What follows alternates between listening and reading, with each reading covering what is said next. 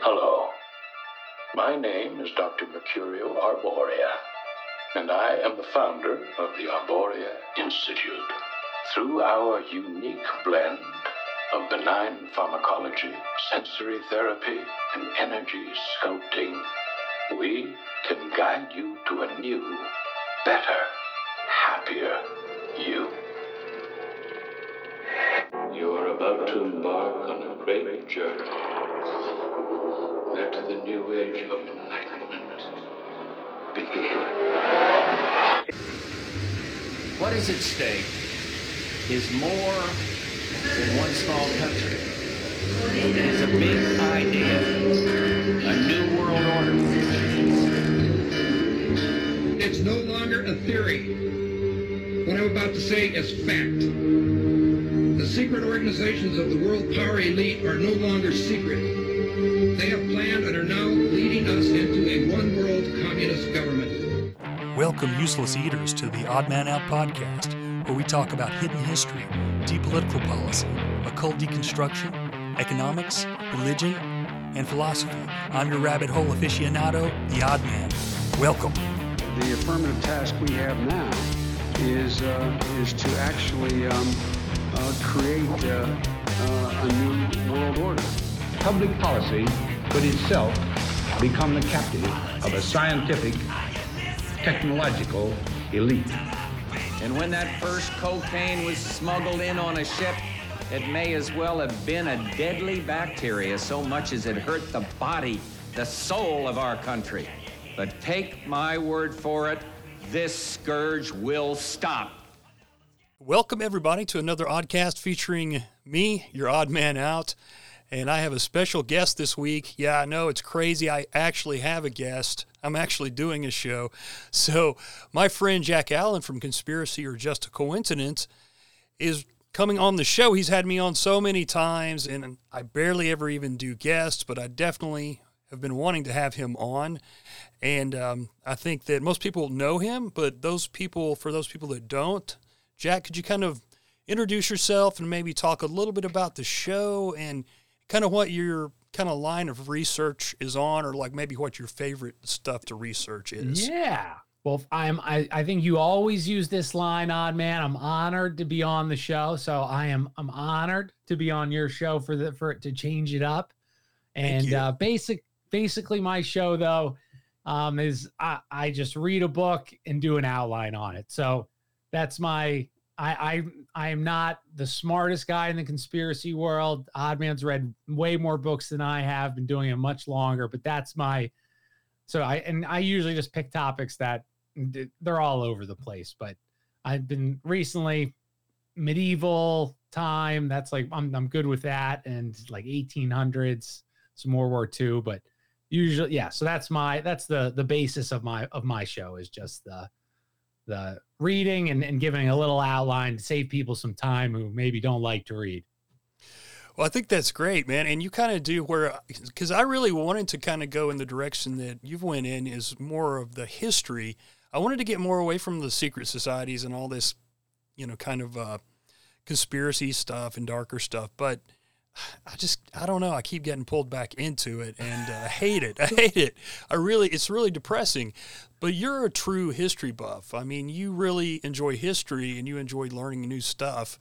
And I think that's awesome because it's so lacking in our culture. And, even I talk about how, and I may have mentioned this to you in the past, but even like your average history buff, like say your old, everybody has that old uncle or somebody they know who's like into history, and he seems kind of weird, because most people do not care about the past. But even that guy a lot of times is only into kind of like pop culture, mainstream history. And you kind of have to, I think you should learn that as well. But I think that also, maybe look at some of the books that are a little bit harder to find, a little bit less popular. And so you've done that a lot, and I think that's awesome. And I really like how you explain the books. You don't just read them like the easy way like I do. You actually look over them, make notes, and explain them to people. And it's like you said, a lot of people are never going to read these books, so it's great. It's a great thing what you do. But dude, you bring up such a good point about like the weird uncle, and it made me think of what's the Jay Dyer's done the series so many times. It's like that. It's the weird director. It's in Minnesota. Twin Peaks. But it made me think of the dad that owns the hotel. I think he like goes crazy at some point, but he's like a big Civil War buff, and he's like in his. I don't know if you've ever seen it. Have you seen Twin Peaks? I've not. I've seen like the original one. I watched a little bit way back in the day, but I haven't seen the new one. I haven't rewatched it either. Well, it's not like, but when something happened, I don't know. He goes, but he's a big Civil War buff fan, and so he's like running battles, with like he's got like figurines and like a big map, and like he's General Lee, and he's telling where their troops should go and stuff like that. And I was thinking there was always, I feel like someone in the family, like that was a normal man's hobby, was like either World War II, Civil War. Probably, I feel like those two, I don't think I remember, maybe it was just because of time periods, World War I, but there's, that hobby is gone. Dude. Mm-hmm. No, old men, very few are, love those types of topics, or at least I don't see them. There's so few left. I don't know anyone else. I mean, I have a couple of friends that are close to my age, and they seem interested when I talk to them about stuff. I don't know, maybe they're just humoring me. But, I know that not everyone has the time, and a lot of times I think people wouldn't even know where to start once if they hear you and I kind of talking about something, they still don't know exactly where they would start to research because there's so much stuff out there. But yeah, you're right. It's a dying hobby for sure. Yeah, it switched from that to Funko Pops. That's the switch that's been made. Right? That or Pokemon. I saw he might have been TikTok, but it was pretty funny. It was like a short video, and it was talking about how, I think actually it was a comedian. It didn't show the comedian, but he was doing this joke, and he's like talking about how older people, when they look back at photos, they would be like, well, this was my uncle with Lindbergh, or some famous guy who had just accomplished something fantastic or would accomplish something very interesting. And he said, like, this next generation, like, it's going to be like, well, here's my mom with a picture of her meal from the restaurant. And that's true. Things like that. So that's true. It's like we have all this information at our fingertips, even though there's a lot of censorship, but people are just not interested.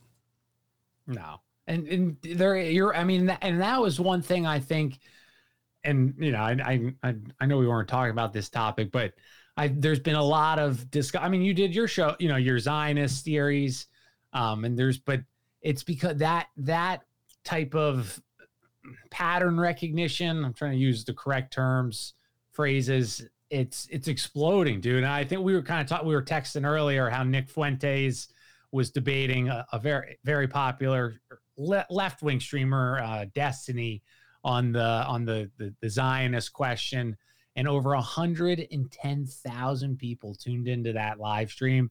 And it wasn't on like a hit. It was on this podcast called Fresh and Fit, which is it's ran by this like black guy. It's kind of more like a pop culture commentary thing, but I just was shocked that 110, and then I see people put, polls up on Twitter, like who would you rather babysit your kid, a Nazi or a furry? And it was something like, like 94% picked. So it's the internet. It's, even with the censorship, it is shocking to see how some people have taken advantage and are making these connections and having questions like, that is weird that, this small group seems to have so much positions of power and things. So my point is, all this information, very few people go after it, but it is growing in certain areas, in my opinion, in some ways. I agree. And it's kind of like we're getting used to it because, they're sprinkling it in with like TV and movies more, like the truth, I guess you would say. And things are not as hidden as they used to be. And I kind of wonder if that is actually making people, like it's good in a way, but also is it making them apathetic, to it? Like, because I talk to people and they'll surprise me sometimes with some of the things that they know or they suggest. But then it's like you said, they don't really go much farther than that. They're kind of like, well, that's just the way it is. I can't do anything about it. And maybe that's the best way to be. I don't know. Not everybody can start a podcast and, try to get through to anyone who will listen, but, No, unless you're like, and unless that's your job as a professional, you make enough that you can be a, like Owen Benjamin type, or maybe, and even Sam Tripoli, he can't, I'm sure he has thoughts that he can't share because of advertisers and things like that. But I think we talked about this earlier. It seems to be more acceptable to say things that were definitely not acceptable 10 years ago. Mm-hmm. Yeah, and with the thing that you had mentioned about the Nick Fuentes and the subject that they had, were debating, I do see a lot more people talking about that in the last maybe 6 months or so, maybe even a year. And it's surprising because there's some people that are pretty informed about it. But, I don't know if it's going anywhere. I think that the people are starting to just see. It's easy to see once you start to, like you said, pattern recognition with that particular subject. Look at the last names, maybe look at the bloodlines and stuff like that, or maybe the NGOs that they belong to or whatever. It's pretty easy once you start to do it. And then once you do it, you're like, why didn't I do this before? How did I not recognize this? But, it's true, dude. It's true. Well, and this is like, we were talking about how I was going to do the show kind of on the drugs and the mob.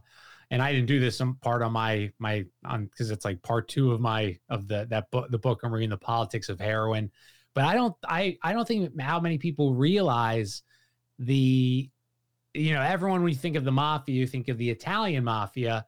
Very few people will ever make this connection that it was actually the Jewish mafia that most likely ran the Italian mafia, if not created it. And if not, at minimum, some of the top dogs weren't Italian at all, and that's so, you look at all these mafia movies, all these mafia books, and this, people like Meyer Lansky, Arnold Rothstein, maybe they'll mention them briefly, but they never bring up that these were the guys that Meyer Lansky was, Luciano's right-hand man, probably boss. He was the one that helped I don't know if you know this story, but Luciano, he was 1930s, so pre-World War II, he was the biggest heroin dealer. He was making something like it's insane, like $12 million a month on prostitution. He had like a harem of like 4,000 women. And what he would do is he'd get them all addicted to heroin so they couldn't leave. What was the point I was going with this? Oh, with the not being the Italian, the Italians weren't exactly the top. Yeah, and Lansky. So when the OSS, or when I guess that wasn't even them, was Naval Intelligence. When they wanted to stop, they were having issues with the docks. They were worried spies were sneaking in. There were strikes. Meyer Lansky was one of the guys they used to help connect with Lucky Luciano to get him out of prison. He was sentenced for like 126 years. They just pulled him out. But so it's something that's like so overlooked in especially mob culture. Just that connection, which is I never knew that until I've only recently read just a little bit of that history, doing those shows on those we don't speak of, and also I remember reading about the Black Hand. Did that come up in the book? Not yet, but I only know Black Hand from Franz Ferdinand. But go. I'd read a couple of articles that connected a Jewish mafia called the Black Hand. Maybe there's more than one, I'm not sure, but and also I'd read a little bit about I didn't realize this either, but around the Prohibition time, or or maybe it was right after when things started to be legalized, there were quite a few of the main guys who were Jewish that had they were making liquor. And I think there was some kind of, I'm blanking kind of on the details, but there was some company that was really selling a lot, and it was really bad stuff, started making people sick and all that. So I had no idea about that history either. So yeah, interesting. Dude. I don't know if all things lead to Rome or they lead to somewhere else, but yeah, I'm really like, I know very little about, like, I've always assumed, well, not always, but in the last maybe 20, 25 years, I've assumed that the drugs that come in and out of the U.S. are allowed to happen to a degree. Yeah. I mean, and it's, I mean, if my like brief, I talked about this, so I couldn't sleep the other night, and I did a whole debate inside my head about the drug culture and how it started. But it's an amazing, like, it literally, like, I can say this without a doubt, that the drug trade was revived by the OSS, by the CIA. There is a statistic, so that you have opium's a major commodity for 200 years. We know Skull and Bones, I think Taft family, and was it the Russell family or was it the Roosevelt family? I think it was all three, actually. But definitely Roosevelt was a part of it for sure. And they made their millions off of opium. They started Skull and Bones. All of these people for 200 years, all these people got wicked rich. Britain was able to ravage China. And then once slavery ended, they needed a new crusade. And I think this was 1870s, 1880s. So I think people, for the most part, they were trying to do what they thought that was right? Because all these addicts were popping up everywhere. And that's another interesting thing was that, so, like the snake oil salesman, the snake oil, all of it contained opium, all of it. And everyone though would have their own patent. So they'd add whatever mystery thing to separate, but it was opium. There was whatever else they were adding did nothing. It was the opium that was the cure all. And so they had all this patent business was huge in the 1880s, 1890s in the US. I mean, more women were addicted to opium than men, which is an insane statistic. But so who was the largest advertiser in the newspapers was these patent companies, these companies selling opium. They were the largest newspaper advertisers.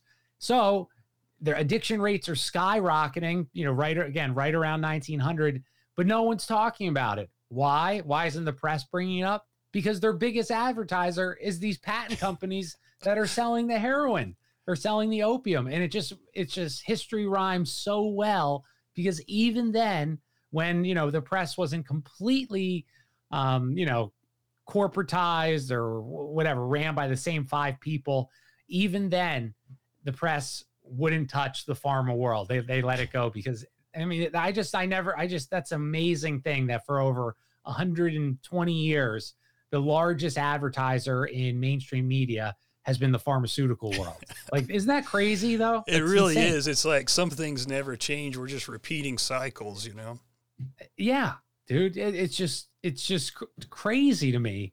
And that, but regardless, though, after that, they start, the prohibition movement started getting hold. And I think it could be maybe one of two ways. It could have been the narrative being created, because that's what they always do, right? They give you something and you're like, for the women's rights, like, women deserve, if they want to go to college, they should be able to. Yeah, we can agree with that. But really the goal is to get to the point of where feminism has brought us now. Mm-hmm. But so I think that was what the big prohibition movement was, the big push was for there was, look at all these abusive fathers, blah, blah, blah. And so, yeah, let's stop this. But they stopped it because these families that for 200 years that already made millions, countries made millions off of selling drugs.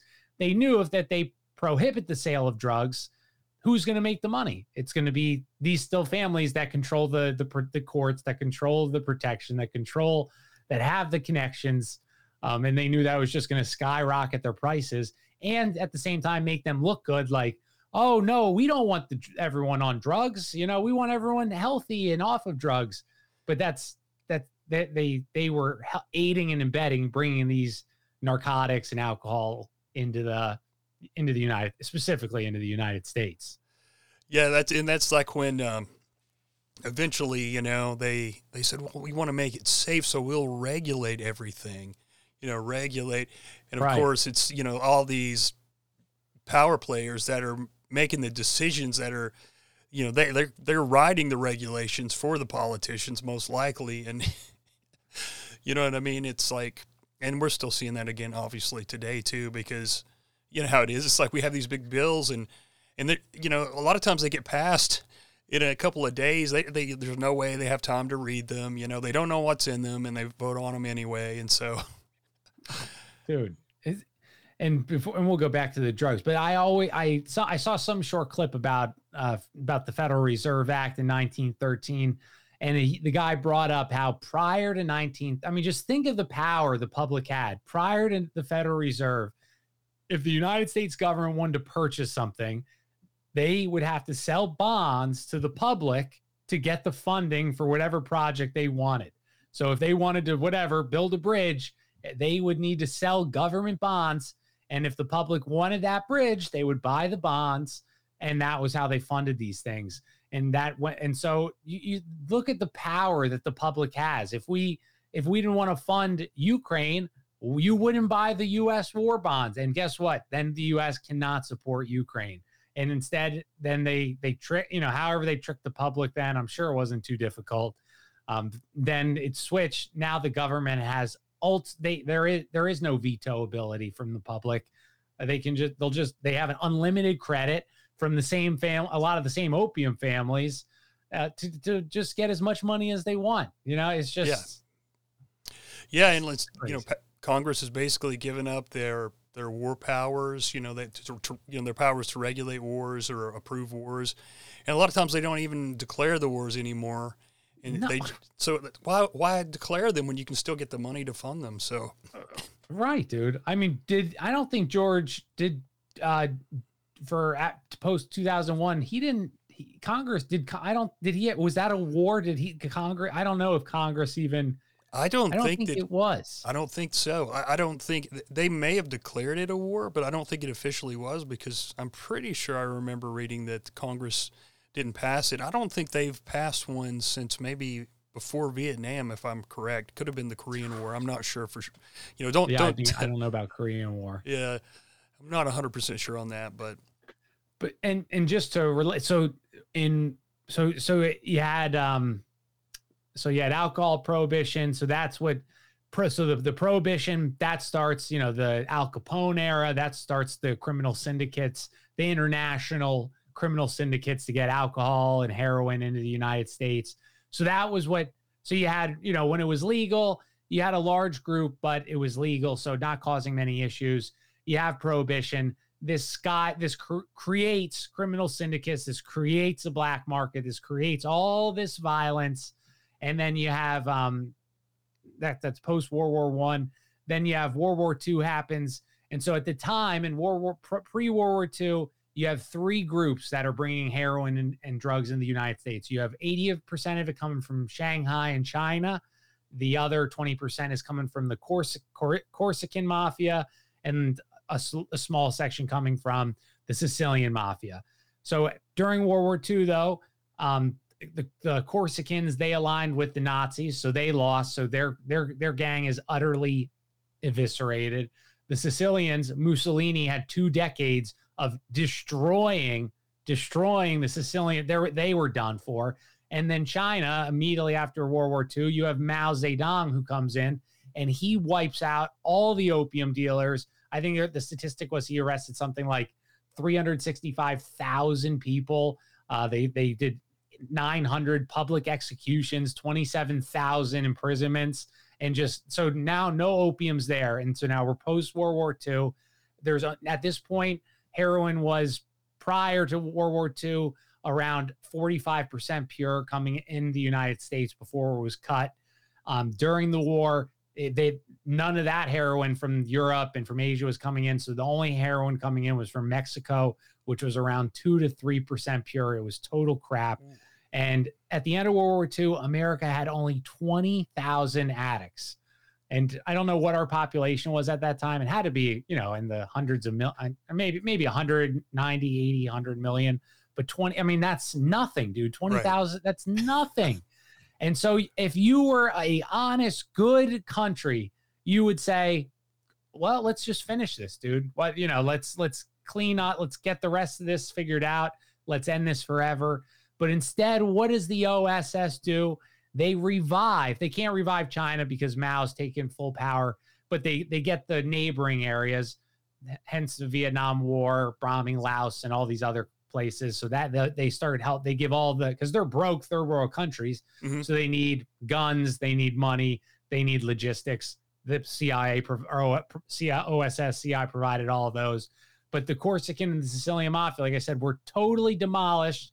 And it would have taken, like a local police force could have finished it. They would have dropped them down. But what happens, the OSS and the CIA, they go to the Corsican Mafia and they say, here's a bunch of guns, here's a bunch of money. We're going to get you back the control of the docks because there was a rising communist party for France. And the same thing with Italy. There's a rising communist party in Sicily. And so the CIA aligns with these two, the Mafia and the Corsicans, and they build these groups back up from square one. And within 5 years, the international drug trade was started again. But that just like made me almost sad. Like you look at the videos you see of like my area, Kensington and Philadelphia, LA, of these zombies walking around, and they have another chance later, and we'll get to that down the road. But they had the chance to end it all, and they rose it again. Isn't that like that? Like that's just the perfect depiction of the United States government. Yeah, the real depiction. The honest one. Can I ask you quickly? Like, I've seen the name Corsican, and I'm just not sure. Are they from a particular? Obviously they're from a particular place, but I'm not. Yeah, so it's the Corsican. It's Corsica, where Napoleon's from, my boy. Okay, it's an island right there, like between Italy and it's by Italy because it went back and forth between Italian control, French control. Corsicans they hated both of them, but so that's where kind of like this. It's kind of a lot like Sicily. It's an island that's super close. Gotcha. Who controls it? They want to be nationalistic. They don't want to be controlled by anybody. But that's why that's the Corsican Mafia. And they were very known for heroin because France and the Marseille ports, that's where a lot of was coming out. But because France had colonized or had been in Southeast Asia and Vietnam and in all those little countries there, which were growing the heroin. So that's why the Corsican. Have you ever seen The French Connection, the movie with Gene Hackman? I've never seen it. No. It's a classic, dude. It's one, but I forget when the movie made. But at the time, it was the largest heroin drug bust, and it was called The French Connection because it was the Corsican mob that was bringing in the heroin, and it was like only like a suitcase full. But so that's the Corsican mob. Is just the French. Is just the French Mafia, basically. Oh, okay. Cool. Thanks for clearing that up. Because I've seen that name, and I think there was even a car back in the day, like a Chrysler or something, called the Corsica. And I've never looked it up to see, what the root of that was. Yeah. I just, and that was another thing that's just totally random, but it's crazy how Napoleon, he was Corsican the same way that Mustache Man was Austrian. And both would become lead, and that's the one. So I will, I'm way off the Tartaria theory, but I did find that very ironic that two of these very similar history viewed people have a very similar backstory, that they would end up leading countries that were not their own country, and they're extremely nationalistic. That is interesting. Just reminded me of something, because I know that the CIA has had a habit when they overthrow these smaller third world countries, of putting a leader in that sometimes is not even from there. Like, I know they tried that with probably the latest one I could think of, and there may be even a more recent one, is Libya. The guy that they tried to put in charge once they, went over there and destroyed it, basically. He was a CIA asset. I can't remember where he was originally from, but he was living here. He was not a member of their country, and they rejected him. And they had formed something called like the Government of World Accord or something real creepy like that, and tried to force him on the people. But that's one of the things that they do. I just think that's kind of an interesting similarity. That is interesting, dude. Well, I didn't know that. Oh, Libya. What is such a sad, Gaddafi, just such a poor place, dude. So it doesn't shock. I wonder when they installed. I wonder if it was post Gaddafi or when they did that. But, it was post Gaddafi. Yeah, absolutely. Well, that makes sense. Yeah. Okay. That makes perfect sense. Yeah. But yeah, so they revive all these international drug connections all over the world, or with the two, and so that's what built the mob, and that's why J. Edgar Hoover, for 40 years, when was asked, "Is there an organized crime in America?" he would laugh, and the media would laugh and mock and say, "There is no Cosa Nostra, no organized crime that exists in America." And they're saying this because they're working directly with the federal government. And there are so many stories about, before the DEA started, the organization was called the Federal Bureau of Narcotics. I think that was the name of something FBN. And so they pick a director. It's this guy, Henry, I think, Anslinger. And Anslinger, he worked in naval intelligence during World War II. And at this time, post-war, a lot of the heroines, the Corsicans and the Sicilians, they weren't the growers. They would get the raw opium, and they had the labs to turn it into heroin, and then they had the connections to traffic it into America. Oh my God, Odd Man! Again, I just forgot. Where was I going with this? I was start over in Asia. Oh, and so Anslinger, he's in charge. He's international. He is supposed to be the international drug guy to stop it all. And they identify the top 265 drug traffickers in the world. Again, 80-90% of the heroin, opium being grown is from Southeast Asia at this time. And there was one name on this list of 265 people that resided in Southeast Asia. Everybody else was all over the world. So basically, and Anslinger, he sent his agents all over Europe, all over the world to become intel and to gather information. He sent not a single person to Southeast Asia. And then eventually the FBN, it gets so corrupted. I think he gets pushed out by Kennedy. And then eventually they have a huge corruption scandal. And then they create the DEA after that to try and create a new name. And the DEA, they are underneath the CIA. So all their drug arrests, so anytime it would get too close to a CIA agent, a CIA operation, they backed off. They wouldn't continue investigating. They just let it go.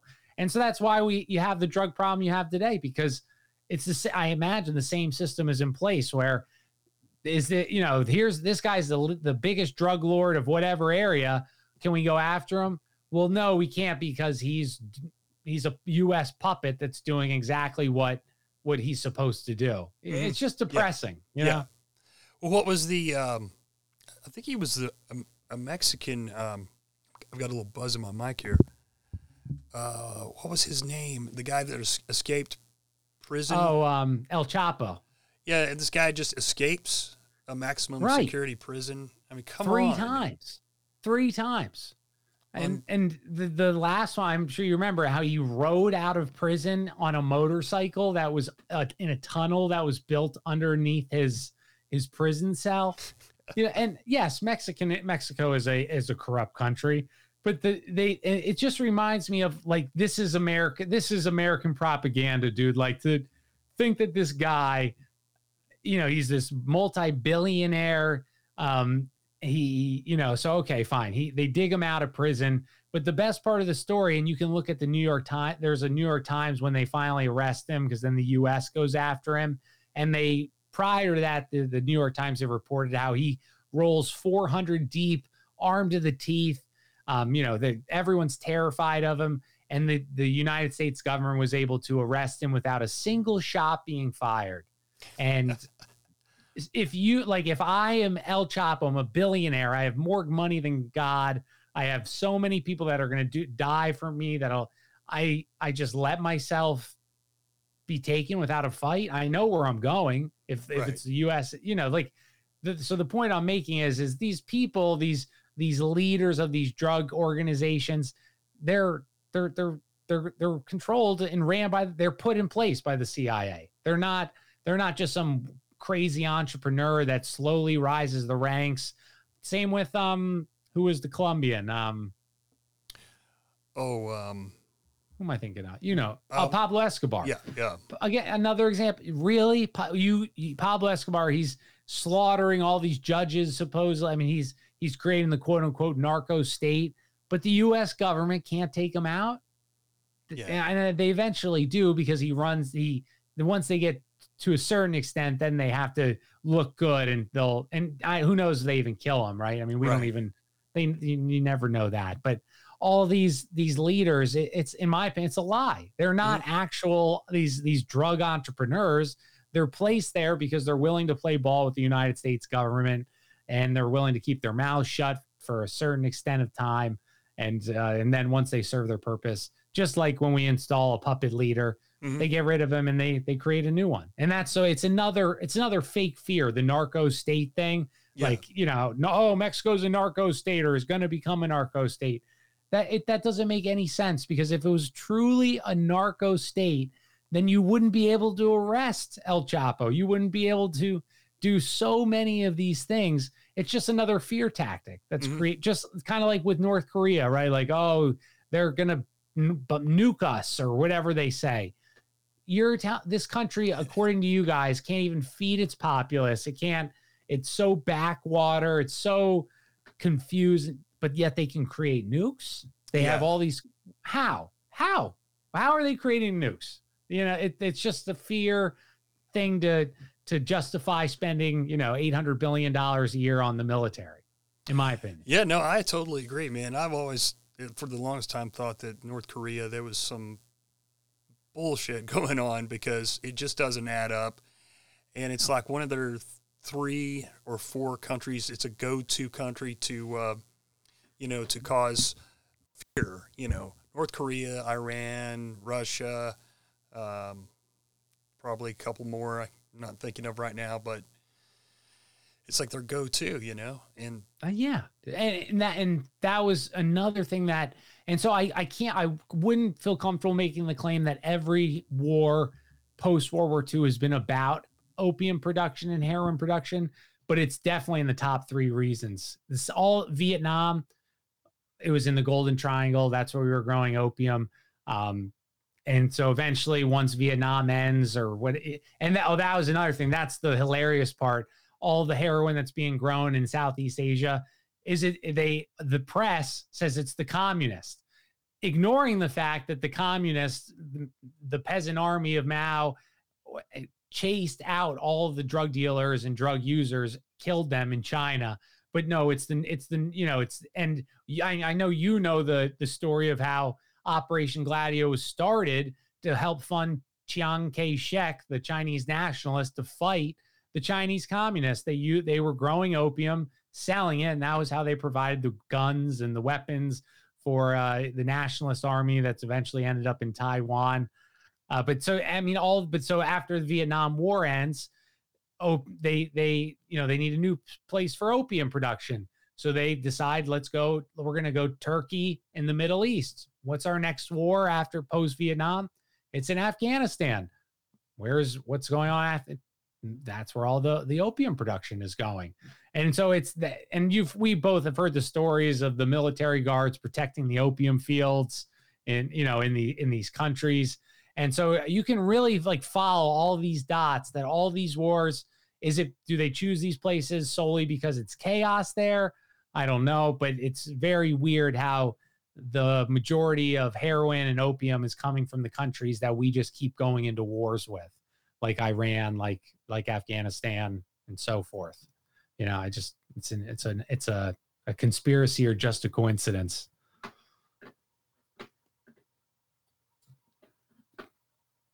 Oop, I think you're on mute. I'm having trouble with this mic. My apologies. So I read a little bit in the book called Dope Inc. I think I'd mentioned that once before. Oh, yeah. I remember you were telling me you were reading that.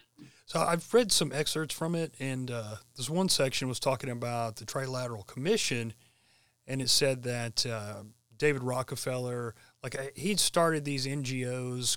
One was called the Council of the Americas, and he was just talking about how they'd gotten involved in these other countries, not for the reasons they say, of course, to help, political, kind of like mend political fences and kind of bring the world together. That might be part of it, but it was talking about how it's all about drugs, and it's what they're really working on, because there's so much money to be made in these other countries with selling drugs. Dude, Pakistan, and I know so little. I feel like we're not on good terms with. Are we on good terms with Pakistan or no? I think at least I think it's kind of like Rocky, because wasn't that where they supposedly found Bin Laden, and then we stormed in there, allegedly to get him without any warning. We didn't tell the government and all that, and a lot of people are saying, well, Pakistan knew that he was living there for a long time. So I'm not real sure. I don't think they're our allies. So the CIA created the Pakistani CIA, whatever it's called, SDCSCE or something like that. But in Pakistan at the time in the 1980s, their GDP was $8 billion a year. $4 billion a year was their opium, and that's what was half of their country's economy was opium production. I mean, like, how could you imagine $4 billion? And now the drug industry alone, it's something like $400 to $500 billion a year is made off of the drug, the black market and drug trade. And so to think that much money, that the bankers, that the power elite are just going to say, oh, that's good for these drug runners. They're going to they can have the $600 billion a year. We don't need any of that. It's laughable to think they're going to allow that. They're so free market. They love that they would allow that. It's absurd. Absolutely. I mean, that much money, the things what people would do, nefarious people would do to make that kind of money and keep that kind of money coming in, I don't think there's many limits to it. So, it's kind of like people that don't believe this stuff's true. Well, it's the drugs keep coming in no matter what is done. Obviously, there doesn't seem to be a real good attempt to kind of keep the drugs out of America. And, I've said for a long time, they could have done a lot of things, I think, as far as just the alleged drugs that are coming across the border of Mexico. Oops. I mean, I didn't lose you. Oh, no, man. Test. Oh, Can you hear me? Oh, no. Can you hear me on, man? Yeah, I can hear you. Oop. All right, there we go. I got you. Sorry, buddy. Oh, no. Okay, sorry about that. No problem whatsoever. I lost you whenever you just started talking, so you're going to have to repeat. No, I was just saying that, that amount of money, people would do a lot of things for that amount of money and to keep it coming in. And I don't think it's even that hard to think about. I mean, and these things have been going on for so long behind the scenes. We've been lied to. They kind of paint this picture. It's almost like, like theater. They got to keep us thinking different things, anything but the truth, keep us distracted and keep our minds on other things. And, people have just become so kind of dumb and kind of going along with whatever the media says. And like you said before, the media has been kind of part of the whole system, really, for the longest time. I read a few quotes from Thomas Jefferson a while back, and he was talking about then he was chastising the media because he said they were so horrible. So if it was horrible then, and I have some, I like some of the things Jefferson said, the founding fathers, you can't agree with everything they did, but some of the things they were, brilliant on. But obviously he was probably telling the truth because he was talking about how they were trying to divide the people. And of course they do that now on a major scale. But I'm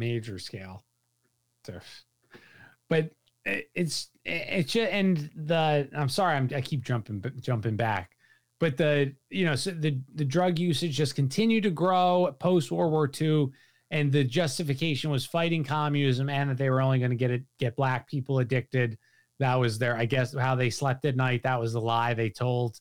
But that was another thing that I think I've asked this question to you so many times, and I think I'm getting the answer better, but it's hard to put together all this money being spent to fight communism when the direction we're going is this Marxist corporate socialist way. And because I'm sure you follow a few of like the conspiracy communist accounts, and I'm always like, how do you believe this? Like that does, that's the goal, is communism. And the more that I read and stuff like that, I can see why they fall under that, because you can almost use the same logic that we use for why they don't want monarchy, or why they don't want a true republic or a true free market capitalism. And the same logic can be applied to communism, because they spent all this they created a drug enterprise and other things to fight communism. So clearly I just can't see that being the actual goal, right? I think that they have a fear. I think maybe because communism is, I don't know why that's their fear, even though it seems that's the way our country is going. But I don't think that is the goal, if that makes sense. I think it's related closely, but not the same thing. I hope that makes sense. Yeah, it does. And I think that they definitely want to take elements of communism and also fascism. And I think it's like Carol Quigley and this guy, Gary Allen. I think even Anthony C. Sutton may have talked about it, where they really don't care what type of government you call it, as long as they can use that system for their own ends. And so I don't think that – it's hard for me to believe, too, that they are that against communism when it comes down to, what they really believe. Yeah, yeah. Yes, they funded Lenin. Stalin's viewed pretty negatively in history. And even like the very left-leaning people today, they still use that fear, or they'll say like, we hate communism. Even though, and then the boomers on the right were like, oh, they're communist, but it's something in the middle there. That's not, It's not they don't want communism. They obviously don't want a fully free market economic system, but I just, that helped me on, because that one guy, what's his Twitter account? We both follow him. I've never listened, but he's a brilliant guy. I think Jimmy Fallon Gong. Okay, that's who I thought you were talking about. Yeah. I mean, he's a brilliant guy, but he's a communist. And I always am like, dude, so much. How do you? But so I can see why you fall into that trap, because if you look at, especially the drug wars, South America, all these Operation Gladio, Condor, all these things, you can see why. I can see how you fall into that. Well, the government doesn't want communism because then they'll lose their power. The power elite don't want communism because they'll lose there's a chance they might lose their power or something. And I think that communism they may be afraid too that with the people who stand to get the power and make the money, especially, that in a communist government, the power would be more centralized and they wouldn't be able to capitalize on that. which may very well be true. You know, they seem to have it in for like Venezuela, you know, for one. Of course, you know, that could be because of the oil under the ground in Venezuela, but they've been trying to control and infiltrate the government there for years. Maybe they have by now, I don't know, but yeah. You know, I talked about on one of the shows about that book I read on the Congress for Cultural Freedom, and most of those people, or at least the top ones, were Trotskyites. Everyone except for, I mean, there was a few exceptions. The one guy, what was his name? The guy that wrote the 13 Tribes or whatever. Arthur something, yeah. Koestler, yeah. So he was a staunch anti-communist.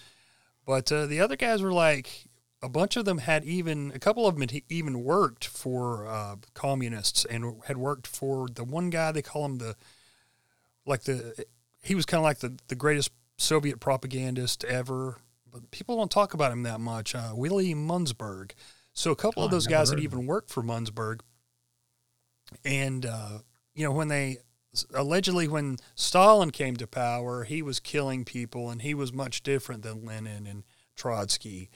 Yes. So they decided they were anti-communist. So they came over here. The OSS hired them to spread liberalism, or Trotskyitism. It was kind of neo-Trotskyitism all across the world with all their magazines and stuff like that. So interesting. It's weird how that, you know, you would. I'm not good enough to know, you know, because I follow a few like commie accounts, and they'll call people like, you know, oh, I'm a Trotskyite, or I'm a, you know, Leninist, or I'm a whatever Marxist. But Stalin, and there's a few Stalin people, but I forget which book I read it in, but Stalin, he gets probably like the most hate into mainstream history. And the guy, whatever book it was in, he attributed that to that. Yes, Stalin was a communist, but he was a nationalist, most importantly. And so that's why he's not as viewed favorably among the communists and those groups. It's because he was he wasn't a National Socialist, but he was a nationalist to an extent. So I wonder, you know, was Marx and all these other people, they probably, you know, all no one's illegal type of people, you know, that makes all humans are legal. That makes a lot of sense, because nationalism for the longest has been almost like even before, you know, the Mustache Man, it's been the enemy, the major enemy of like the global elite. And, you know, I understand where, you know, you can have, you know, there's a fine line, but also to, you know, at the other side of it, to try and make people feel guilty for being proud of where they came from and say they have no right to, you know, to defend their own country and to want what's best for their own people. I mean, that is some BS, because the people that are pushing against that, they're basically, a lot of them, you know, at the heart of it, are just trying to get a better place for themselves, you know. Yes. And they're fake. They're hypocrites, to the core. So, you know, it's, you know, that, and totally off, you know, the ADL has a Twitter account, and they have, I'll make it like 80,000 followers, or Stop Anti-Semitism. That's the account. It has 80,000 followers. And there's another account called like Stop Anti-White Hate. And it just broke over 120,000 Twitter followers. And that it just got me thinking, like, how much of our beliefs, and we know this, but are so astroturfed that they want to alienate you, make you think you're a crazy person or a racist or a bigot, when in reality, it's probably the majority feel this way. The smaller percentage are on this side of the fence. Oh, absolutely. I just found that fun. Like they smashed them, you know? Yeah. And and maybe an excuse would be like, oh, well, it's people that hate that are following that account, but I follow Stop Anti-Semitism as account.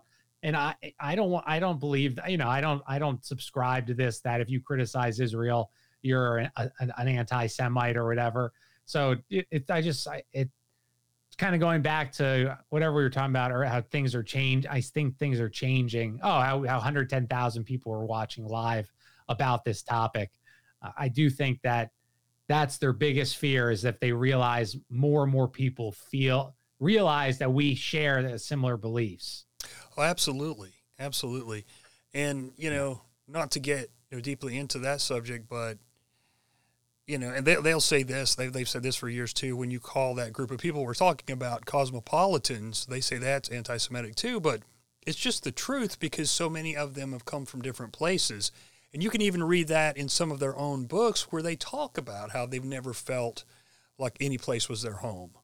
So, you know what I mean? So it would make sense that they don't, have, especially if you go back and you look at some of these guys from the group we're talking about that made so much money, came over here and became such power players. They didn't have that love towards America like we did. They didn't have that patriotism. It was just another country that they could use to make money, Mm-hmm. And so, and that could even be said probably about, what was the guy, Carnegie. He wasn't from here, and they said that he once said that he'd never met a socialist he didn't like. A lot of those guys, Wait, they said who said J.P. Morgan, or who, Carnegie said that? Allegedly, yeah. I had read that in my book. Funny. So, and we know the Rockefellers, of course, have been close to, Rockefeller and Nixon, I think, are probably at least partially to blame for having the open trade with China that killed thousands upon thousands of jobs. So, oh, dude. And that was, and Nixon came up in this drug book because, so prohibition didn't work. It exploded everything. So after they stopped putting billions into prohibition, they started putting billions into eradication. And at the time of the Nixon administration, I think they were spending they had a budget of $2 billion a year, and 1.2 billion of it was spent on eradication. And so what they would do is they went to Turkey at this point, because that was now who was growing most of the heroin, and they would spray the fields or whatever, and they knew, I'm sure they knew this would happen, but all this, so you would think, okay, they burned all the crops, it's over. Production in the next year increased by 30%. So, and so these every tactic, it's just the point I'm making is it's almost like the NASA, you just they give these groups billions of dollars that are spent whichever way they are, knowing that they're only going to increase production or increase the issue that they're allegedly trying to stop. But I just found that ironic that 80% was spent on this eradication of this billions of just, dousing crops, burning fields. And the next year it increased 25% of, and that's Afghanistan's the same story. Yeah. When we first got there, it was like 2,000 tons. In 10 years, they were up to 20,000 tons of opium they were making a year. Like, how does that work? All of our American soldiers are there. We're having a war. How is production increased, doubling? It's just it's crazy, it just man. Proves to you. Yeah. You go back and look at that one guy they said was the highest decorated military man of his time, Smedley Butler, and he had that book. What was it called? Yes. War is a Racket. Yes. It's like a real short book, but he talks in there about how he was all about all the things that they had him do, and it was pre-World War I or maybe pre-World War II. Okay. That he had served for 33 years. Ding, ding, ding, ding. Here we go. Nice. Very nice. But you got the bell. Yeah. I love it. But he talks about how he had went to war for basically sugar companies and banana companies and different things like that. And it's the truth. I mean, it's either heroin or it is one of these like mineral, like a rare mineral or an expensive mineral. I mean, there's just no way around it. We don't go to war for the reasons they say we do. No. They have to. No. If we did, they wouldn't have to spend millions of, or at least thousands upon thousands of dollars on propaganda to convince us, that we have to go. Right. Or if you would, we would win wars. I mean, we haven't won. You wouldn't have a 20-year war in a jungle. If the goal was to win, you should be able, you just beat, Nazi Germany, Japan, you beat half the world, but now you can't beat a third world people living in huts, jungle country. Yeah, exactly. You're the greatest. Are military. you trying? You're not trying hard enough or something, guys, because you have an unlimited budget. These people are using the bombs that didn't go off and rewiring them and booby trapping them, and you're losing to them, Yeah, it doesn't make sense, and no. Washington didn't even want the generals to win that war. They wouldn't let them do the things they needed to do to actually win a lot of times. And I think that was the first one where they really got to experiment a lot, like they've always used our men as pawns to a degree, but they really did it then, I think, unfortunately. Yes. I think that was definitely the catalyst, because I don't know much about Korea, but I think Korea, maybe it was just another moneymaker. Maybe it was the actual fear of communism, but yeah, Vietnam that set the precedent for the next, whatever, 50, 60 years of what wars are going to be like, these limited warfare, forever wars that are just going to be cash cows forever. Yeah, with no real exit strategy, no real winning strategy. What does winning look like? We don't even know. They don't even tell the people because they don't know themselves. I mean, they don't want to win in the way that they're trying to portray to us. Their idea of winning is the funding and what they can get done during the process. And like you said, with all the drugs, and it's just unbelievable. I mean, I don't know how they even grow them. And I guess, people join the military because and fewer are joining, and it's not, they'll never fight another conventional war again. So I guess you don't need as many people joining the military anymore, but I don't know how you would do it. The normal people that join the military, right? Lower class white people, predominantly from the South. I mean, how do you sign up for that anymore, dude? Yeah. And I think they had to, they spent so much time convincing, especially people from the South, and a lot of these people have been Christians, that joined the wars and stuff. They had to propagandize the hell out of them to make them think they were fighting for a worthy cause, of course, because if they knew, what was at the heart of the reasons that we were, going to war, they would never join.